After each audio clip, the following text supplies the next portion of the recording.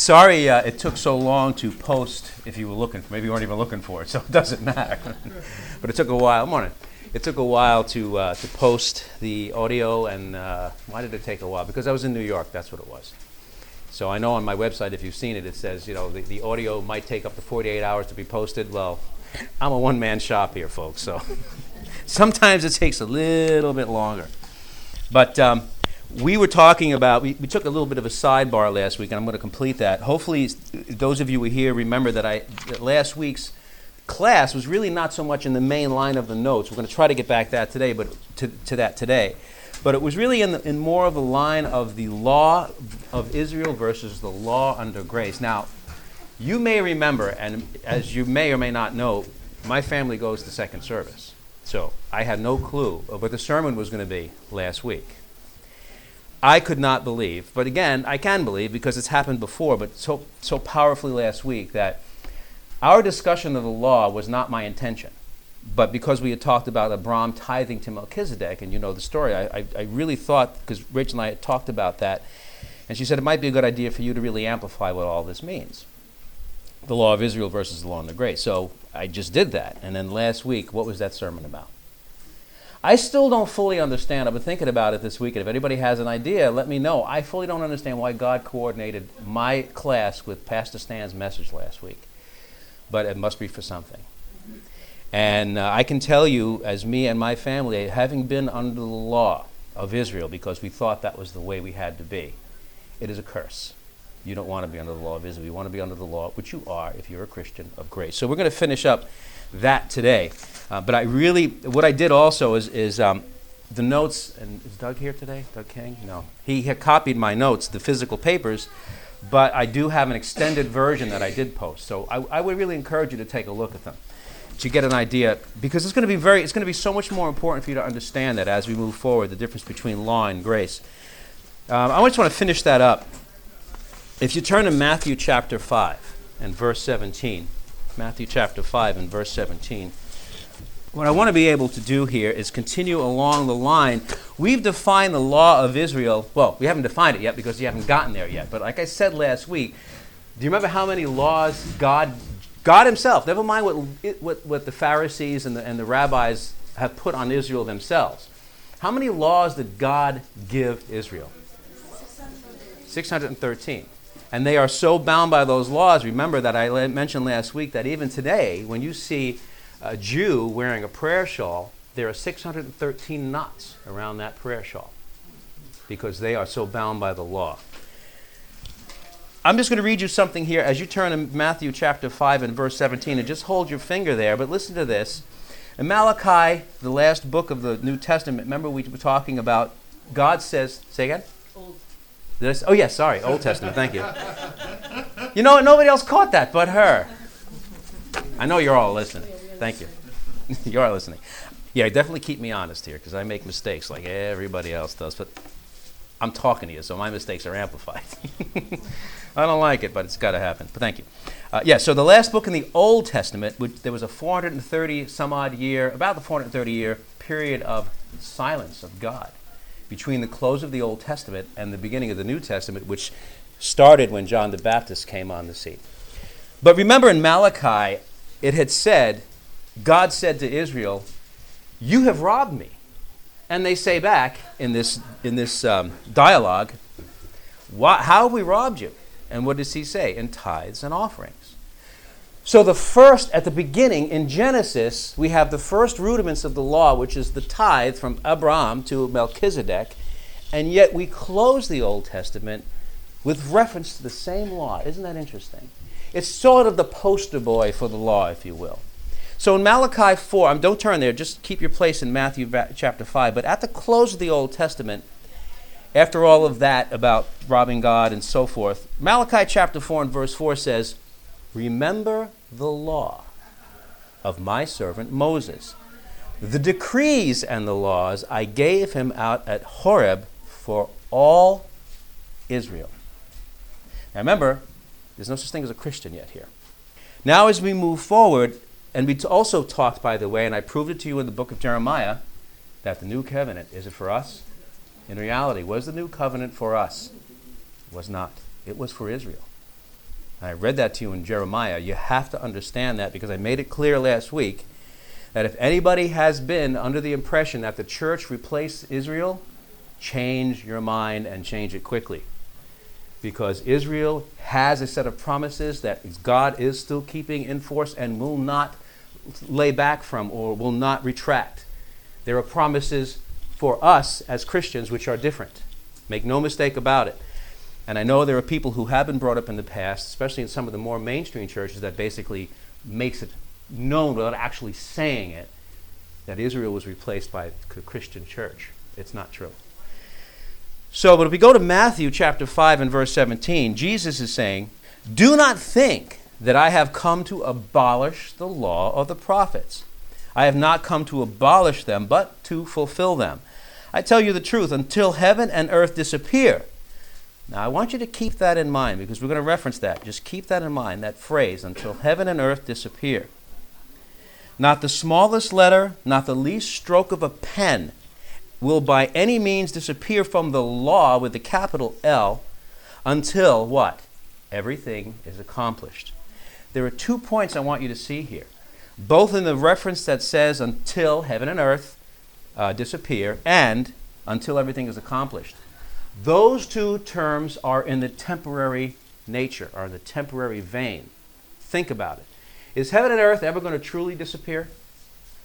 But they will be recreated. Because if you look in Genesis, the heavens are rolled back as a scroll, right? Will earth ever be totally destroyed? Will it? No. No. It will not be totally destroyed. It will be renewed. The current iteration of earth and the current iteration of the heavens will be, quote unquote, destroyed because it's not really destroying, but it's renewing. Does that make sense? When you die, are you totally destroyed? You are. You already have eternal life, but you still have to be the point of being renewed. It's the same concept. So he's saying here that the law, by the way, Jesus was a Jew. He still is a Jew. But is he under the law of Israel now that he is back in heaven with God? He is not. He's under the law of grace because he made the law of grace for Israel by extension, or for us by extending back to Israel if they would accept it. And as soon as an Israeli, as soon as a Jew accepts the law of grace, is he under the law of Moses anymore? He's not.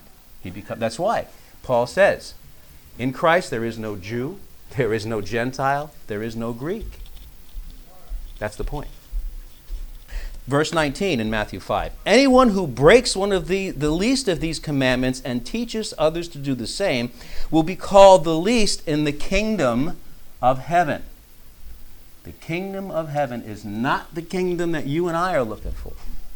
The kingdom of heaven is the millennial period, which is the 1,000-year reign after the tribulation. Why do you think that 1,000-year reign is? When Jesus Christ is king of the earth at that time, king of the Jews again, because the promise of the kingdom on earth to Israel is their promise for them, not for us. This is what he's talking about. Remember, you heard it from Pastor Stan recently. Who is the book of Matthew directed to? The Jews. It is for us to learn from. But we have in the past, and I know I have in the past, made the mistake that I thought all of the New Testament was written directly for me as a Christian. Wrong. A lot of it is intended for the Jew, but especially Matthew. So you didn't just hear this from me, you heard it from Pastor Stan. So now if you look at that in the context, when he's talking about the law here, he's talking about Israel. So that's why, though, when we make the mistake, we put ourselves under the law, not understanding the distinction. But whoever practices and teaches these commands will be called great in the kingdom of heaven. Verse 20. For I tell you that unless your righteousness surpasses that of whom? The Pharisees and the teachers of the law, you will certainly not enter the kingdom of heaven. I just want you to make that point. He's talking about the law of Israel. Turn to Hebrews chapter 10 and verse 38. But what about this righteousness? Now, this is the word I want you to dwell on for a moment. Remember, he says, unless your righteousness surpasses that of the Pharisees and the teachers of the law, you will no wise enter the physical kingdom of heaven. Well, there's a righteousness that we have to talk about that we also have to attain to enter our kingdom of eternity with God. See, the baseline, the framework of the law and its reward has not changed between the physical laws of Israel and the virtual or grace laws, virtual laws under grace, if you will. Here, listen. Now remember, the word righteousness, we just talked about, if you don't have righteousness as of the scribes and the Pharisees and so on, you will not enter the kingdom of heaven. So let's now read what righteousness means to the Christian, not to the physical Jew. Hebrews chapter 10 and verse 38. But my righteous one will live by what? The law? Oh, interesting, isn't that? And if he shrinks back, will he not enter the kingdom of heaven? It just says, I will not be pleased with him. Verse 39. But we are not of those who shrink back and are destroyed, but of those who believe and are saved. Now faith is being sure of what we hope for and certain of what we do not see. This is what the ancients were commended for. Isn't that interesting? This is what the ancients were commended for. I'm just going to go reference it. Don't turn there, though. In Jeremiah chapter 31 and 31, the time is coming, declares the Lord, when I will make a new covenant with the house of Israel and with the house of Judah. So this is all referencing that. The new covenant is the righteousness that Abraham, if you know the section on righteousness in the book of Hebrews, what does it talk about the forefathers? Abraham, was he counted righteous because he obeyed God? Or was he counted righteous because of faith? He's the father of the faithful. I'm just going to read you Romans chapter 4 and verses 4 through 25. This passage, and if you want to turn there, you can, but this passage is the reaffirming of the promise of the new covenant a very, very long time ago, before God had the concept revealed and ratified. So what I'm saying is that in Deuteronomy is when he talks about this new concept. But it's in Romans he's talking about the concept being ratified and fulfilled. Romans chapter 4 and verse 4. Now when a man works, his wages are not credited to him as a gift, but as an obligation. You work, you get paid. However, to the man who does not work, but what? Trusts God who justifies the wicked, his faith is credited as what? Righteousness. Now, I want to stop there for a second, because you know that you heard that it says in other places in Scripture that, if we don't have to work, but if we have faith without works, is that good? God forbid. But we don't need the works for the salvation. Romans chapter 4 and verse 6. David says the same thing when he speaks of the blessedness of the man to whom God credits righteousness apart from works. David, in the line of Judah, the king of Israel, the man who is a Jew under the law, what is he saying here? Romans chapter 4 and verse 7, and these are quotes. Blessed are they whose transgressions are forgiven, whose sins are covered. Blessed is the man whose sin the Lord will never count against him. In this blessedness only for the circumcised, is this blessedness only for the circumcised or for the uncircumcised?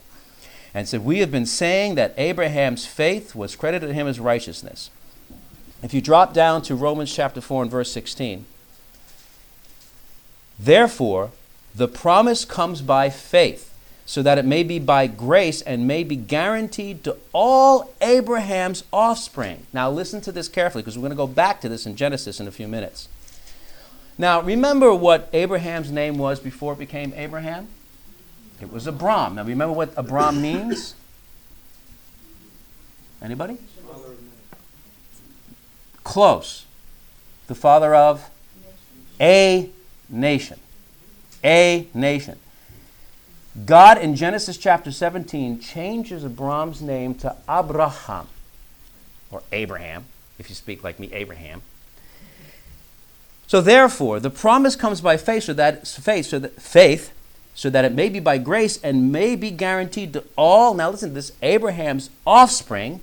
Now, here's the qualification: not only to those who are of the law, but also to those who are of the faith of Abraham. He is the father of just Israel, all of us. And it says, as it is written, and this is where it's written back in Genesis 17, he's just requoting it here, I have made you a father of many nations. He is our Father, the Christian's Father, as well as the Father of the Jews. Because all of us are not from one nation. All of us, our ancestors, came from all the nations around the world. Would you say that Abraham, through faith, is our father of faith because we came through many nations? So he is the father of many nations. I just want you to see here that this promise was made not only to Israel, which wasn't even existing yet at the time of Genesis 15, where we are now, but when we roll forward to Genesis 17, it was already determined that the new covenant would be built, that it was for Israel, they would reject it, and he would bring many nations in who are pagans, who have no business being involved with anything of God, not only to show his grace, but to make Israel jealous. That's the only relationship we have with the law of Israel, is to help Israel understand that that is not the end-all and be-all for them. Listen to this. Verse 18 in Romans chapter 4. Against all hope, Abraham in hope believed, and so became the father of many nations, just as it has been said to him, so shall your offspring be. Without weakening in his faith, he faced the fact that his body was as good as dead, since he was about 100 years old, and that Sarah's womb was also dead. And you know the rest of the story with his son Isaac, the son of promise. So, in wrapping this up, how did the new covenant scope become enlarged to include the Gentiles? I'm just going to read this to you. It's not that long, but I want you to read. I want you to really just listen to this. Just don't turn there. It's in Deuteronomy chapter 32. It's in my notes. Deuteronomy chapter 32 and 16. But I just want you to listen to this. How do we know the new covenant scope? Remember, we agree, I hope, that it was intended for Israel. But how do we know it was enlarged to include us, the peoples of all of these many nations? Deuteronomy was written in about 1400 BC, way before Christ came and died and created the way which we call Christianity. So none of this was even in the heart of anybody in those days, but it was in the heart of God. Deuteronomy chapter 32 and verse 16. They made him jealous with their foreign gods. They made God jealous with their foreign gods. Israel did that. And angered him with their detestable idols. They sacrificed to demons, which are not God, gods that they had not known, gods that recently appeared, gods your fathers did not fear. You deserted the rock, capital R. You deserted the rock who fathered you. You forgot the God who gave you birth. Isn't that interesting? Here there's a capital R way back in Deuteronomy. So who created them? Who fathered Israel? Jesus Christ, the Word. The Lord saw this. I'm starting to speak like a New Englander. The Lord saw this. He saw this. The Lord saw this. The Lord, capital L, capital O, capital R, capital D. He saw this, that's Yahweh, God the Father, saw this, that they rejected his Son, Jesus Christ, the rock, just in the previous verse. You see how this is laid out here? So the Lord saw this and rejected them. And he rejected them because he was angered by his sons and daughters, Israel. And then he says in quotes here, in Deuteronomy 32 and verse 20, I will hide my face from them and see what their end will be. For they are a perverse generation, children who are unfaithful. He's talking about Israel. So you see how this is laid out. They made me jealous by what is no God and angered me with their worthless idols. Now listen to this, and this is applying to you and me. I will make them envious by those who are not a people. I will make them angry. I will make them angry by a nation that has no understanding. That's us. So do you see how the new covenant was ratified for them, but in effect it was given to us? It's our job to give it back to them. That's one of the reasons why it's very important to understand Scripture, because let's face it, and it says here, we're to anger them. And it's not easy to witness to a Jew. Has anybody ever tried witnessing to a Jew or an Israeli? You have? Was it easy? You couldn't understand why I loved him so much. Good. Good answer. Good point. Because I have heard that from so many different people.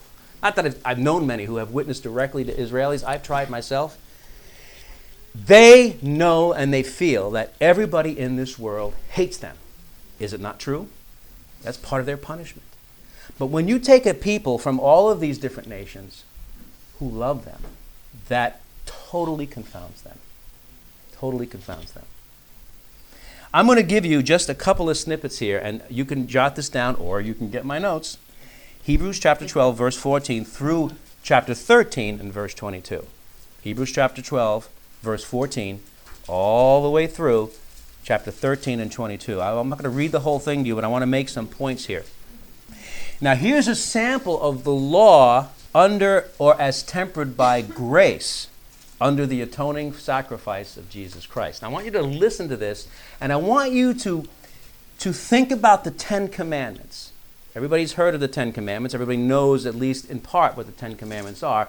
But here's the point I want to make. Every one of those 10 commandments starts with, you will or you won't. Sounds like laws to me. There is no grace in you will, and there is no grace in you won't. That's law. It's very black and white. There is a law that says this is what you should or this is what you should not do. A lot of times it may not even tell you why, but it is a law. If you break it, there are penalties. Very black and white. But I want you now to understand the law as it sits under grace. Hebrews chapter 12 and verse 14. I'm just going to skip around, so just if you're reading, follow, but just listen for the most part. Make every effort to live in peace with all men and to be holy. Without holiness, no one will see the Lord. Wait a minute. Aren't we commanded to be holy? We are. But here it's put as make every effort. Because Jesus Christ is the one who's going to make this thing work in us. It's not up to us to keep this law because we can't. We have to make the effort to do so, which means that we have to have the intent of the heart to be holy, and we have to let Jesus Christ then help us keep that law. If we go down to Hebrews chapter 12 and verse 18. You have not come to a mountain that can be touched, and that is burning with fire to darkness and gloom and storm. You have not come to a mountain to a trumpet blast or to such a voice speaking words that those who heard it begged that no further word would be spoken to them. Why? Because they could not bear what was commanded. Do you remember what that's all about? Israel said, God, we're so scared of you, we don't want you to be our king. We're too scared of you. Because the law dictates an austere taskmaster to enforce it. And if you look at the Old Testament, God dealt harshly with Israel, and he's still dealing harshly with them. Why? Because it's black and white. You break the law, you pay the penalty. Right? Aren't we going to go into the tribulation? Not for us, because we're not going, but they're going. Why? Because they still have to pay the penalty, because they decide that they want to be under the law, so guess what? They are going to live, and they're going to die by the law. So it says here, even if an animal, which doesn't think like a human being, which doesn't know law from anything else, even if an animal touches the mountain, it must be stoned. That's how hard the law is, even on the animal, not only the animal's owner. The sight was so terrifying that even Moses said, I am trembling with fear. But listen to this. You have come, remember we just talked about this mountain burning with fire? But what about you and me? What about you and me? But you have come to Mount Zion. You have come to the address of God. You have come to the holy mountain, not of law, but where God lives in his gracious presence. To the heavenly Jerusalem, it says. The city of the living God. You have come to thousands upon thousands of angels in joyful assembly. The law has no joy in it, but grace does. That's what I wanted to show you. Verse 24, you have come to Jesus, the mediator of a new covenant, and to the sprinkled blood that speaks a better word than the blood of Abel. Remember when Abel was slain, and God says his blood cries out to me from the ground? Well, see, the blood of Abel was a foretype of the blood of Jesus Christ being murdered by his people. I'm not going to continue, but if you look at Hebrews chapter 12 and verse 25 to the end of chapter 13 and 22, that's talking about the tribulation judgment of Israel still being under the law. Oh, and there are some more here. I'm not even going to read them, but chapter 13, verse 4, 7, 9, 11, 15, and so on, it talks about some points of how to keep the law under the new covenant. And by the way, isn't Hebrews the book that houses the faith chapter? See how all of this ties together? I want to read you the end of the matter. Remember the book of Ecclesiastes? Who wrote the book of Ecclesiastes? Solomon. Who wrote the book of Proverbs? Right. One was at one end of his life, and the other was at the other end of his life. Think of that. Think of that. But here is it in Ecclesiastes verse 12 and chapter 13. Chapter 12 and verse 13. I get those mixed up. Now he says, all has been heard. You heard it from me. He's assuming you've heard it. You've read it in his books. You've read it in Scripture. He's assuming you're an Israelite and you've known the law. Ecclesiastes chapter 12 and verse 13. So he says, now all has been heard. The case has been laid before you. You know. You know that God says, I put before you life and death, blessing and cursing. What does he say in Deuteronomy? Choose life, that you may live. You know all of this now, right? The law versus grace. But back in Ecclesiastes, he says, now all has been heard, and here is the conclusion of the matter. The sum total of the whole thing. Fear God and keep his commandments. If you're an Israelite, you better do it under the Old Testament. It's not good enough. But if you're a Christian, you're still supposed to keep his commandments, but under grace. So it applies to both. Here's the conclusion of the matter. Fear God, keep the commandments, for this what? It's the whole duty of man. It's not splitting hairs between Israelite and pagan and Gentile and whatever we are. Remember, I told you, how many peoples does the Bible speak about? I got 3 fingers up. That's the answer. 3. What are they? Jews, Christians, and everybody else. That's it. Doesn't matter if you're an Amalekite or a Philistine. It doesn't matter. You're a pagan. If you're a Jew, you're a Jew. If you're not, you're a Christian. And in Christianity, there is no Jew, Greek, Gentile, or anybody else, right? So there's 3. He's talking to these 3 people groups, but one of them really doesn't understand. Which one is that? The pagans. So he's talking to really 2 that should understand and be reading this. And those who understand, whoa, there's a bug over here. A big one? It's a stink bug. Satan put this here.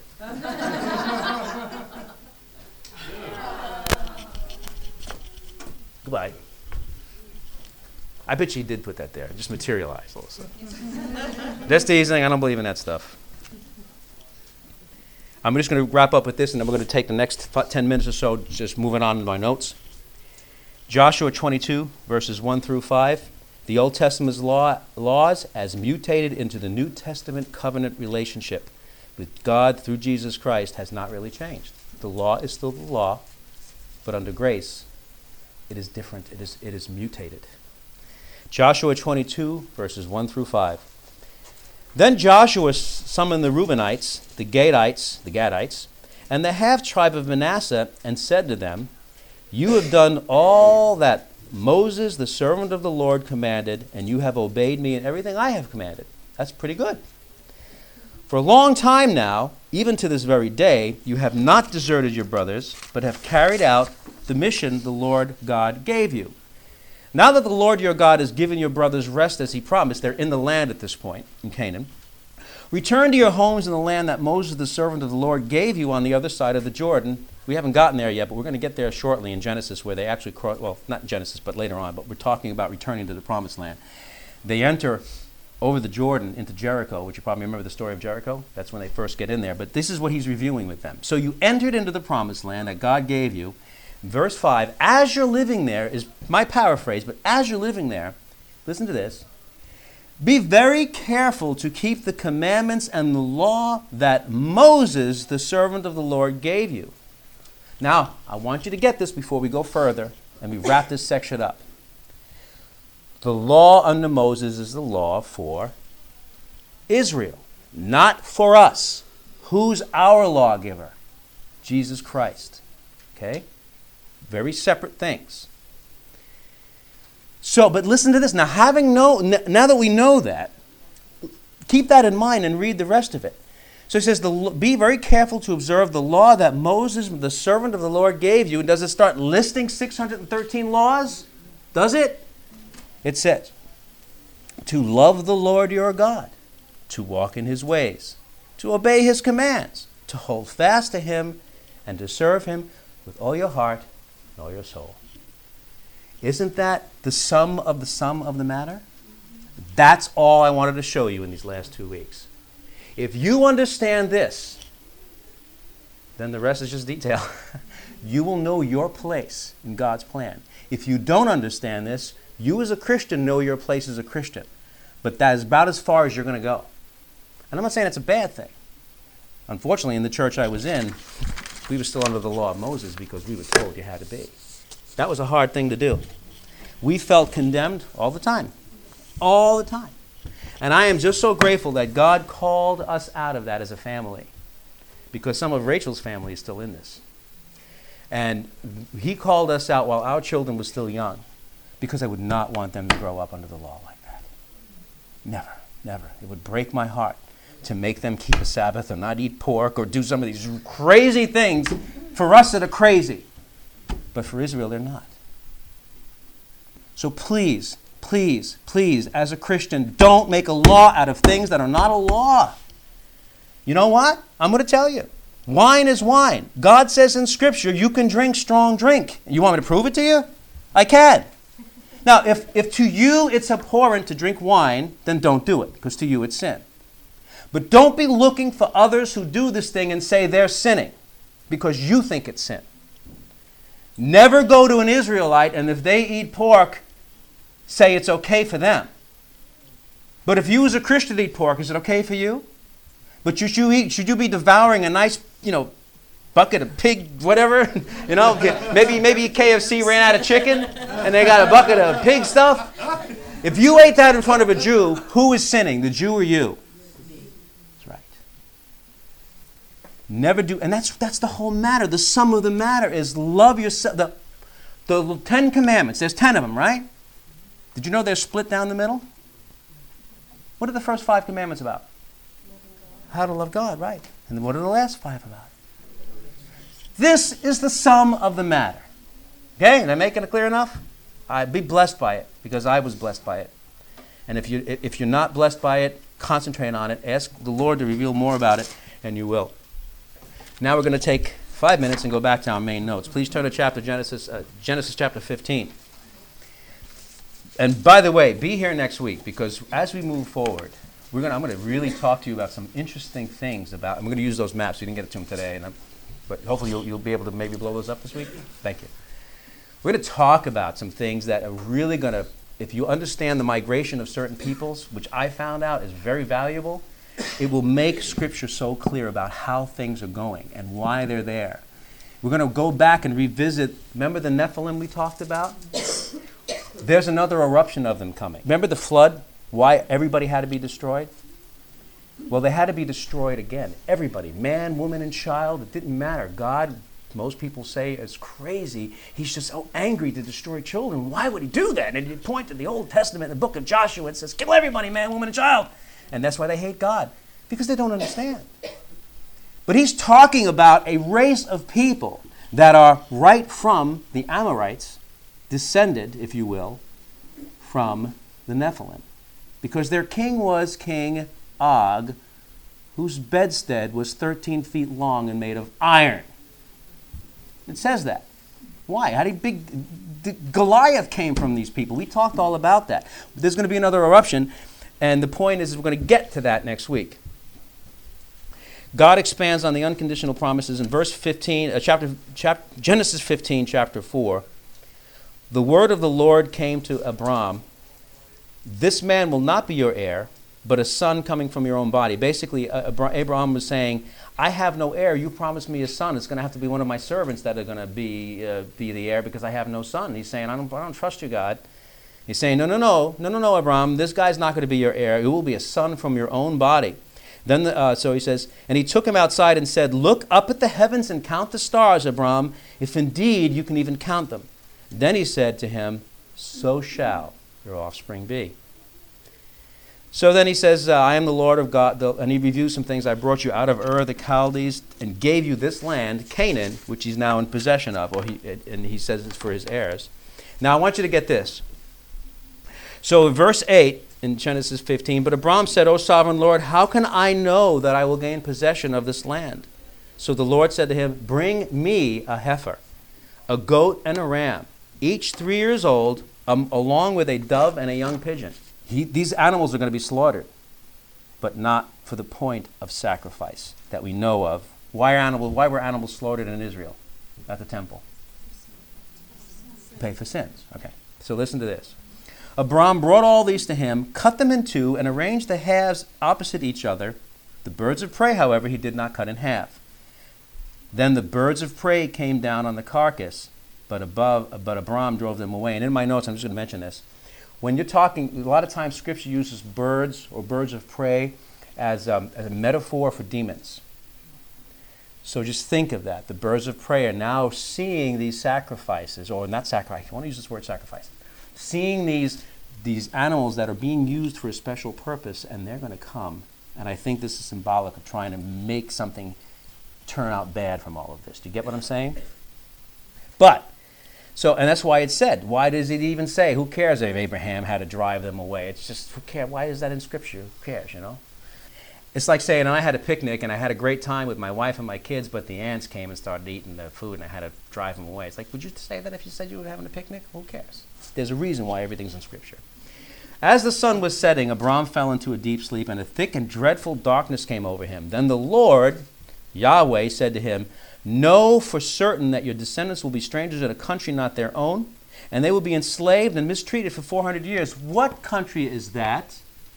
Egypt. How many years?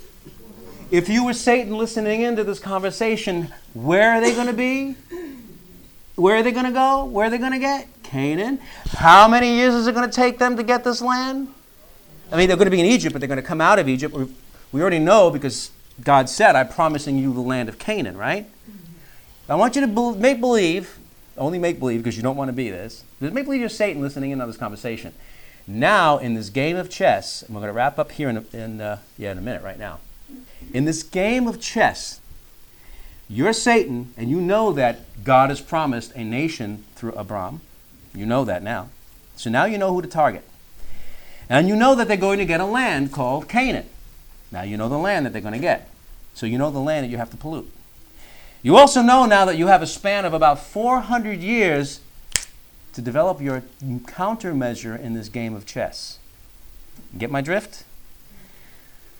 And but then he says, right on the heels of that, but I will punish the nation they serve as slaves, and afterward they will come out with great possessions. So they go to Egypt, they come out with great possessions, you know, the Passover and a whole bit, going through the Red Sea. They finally wander for how many years? 40. And then they wind up in going through over the River Jordan into Jericho, conquering Jericho, and then they take Canaan, the rest of Canaan. And then they settle there. But that's 400 years in the future. Then he says here in verse 15, you, Abram, however, will go to your fathers in peace and be buried at a good old age. In the 4th generation, your descendants will come back here. Now listen to this. I'm going to wrap up right now. For the sin of the Amorites has not yet reached its full measure. I want you to understand something.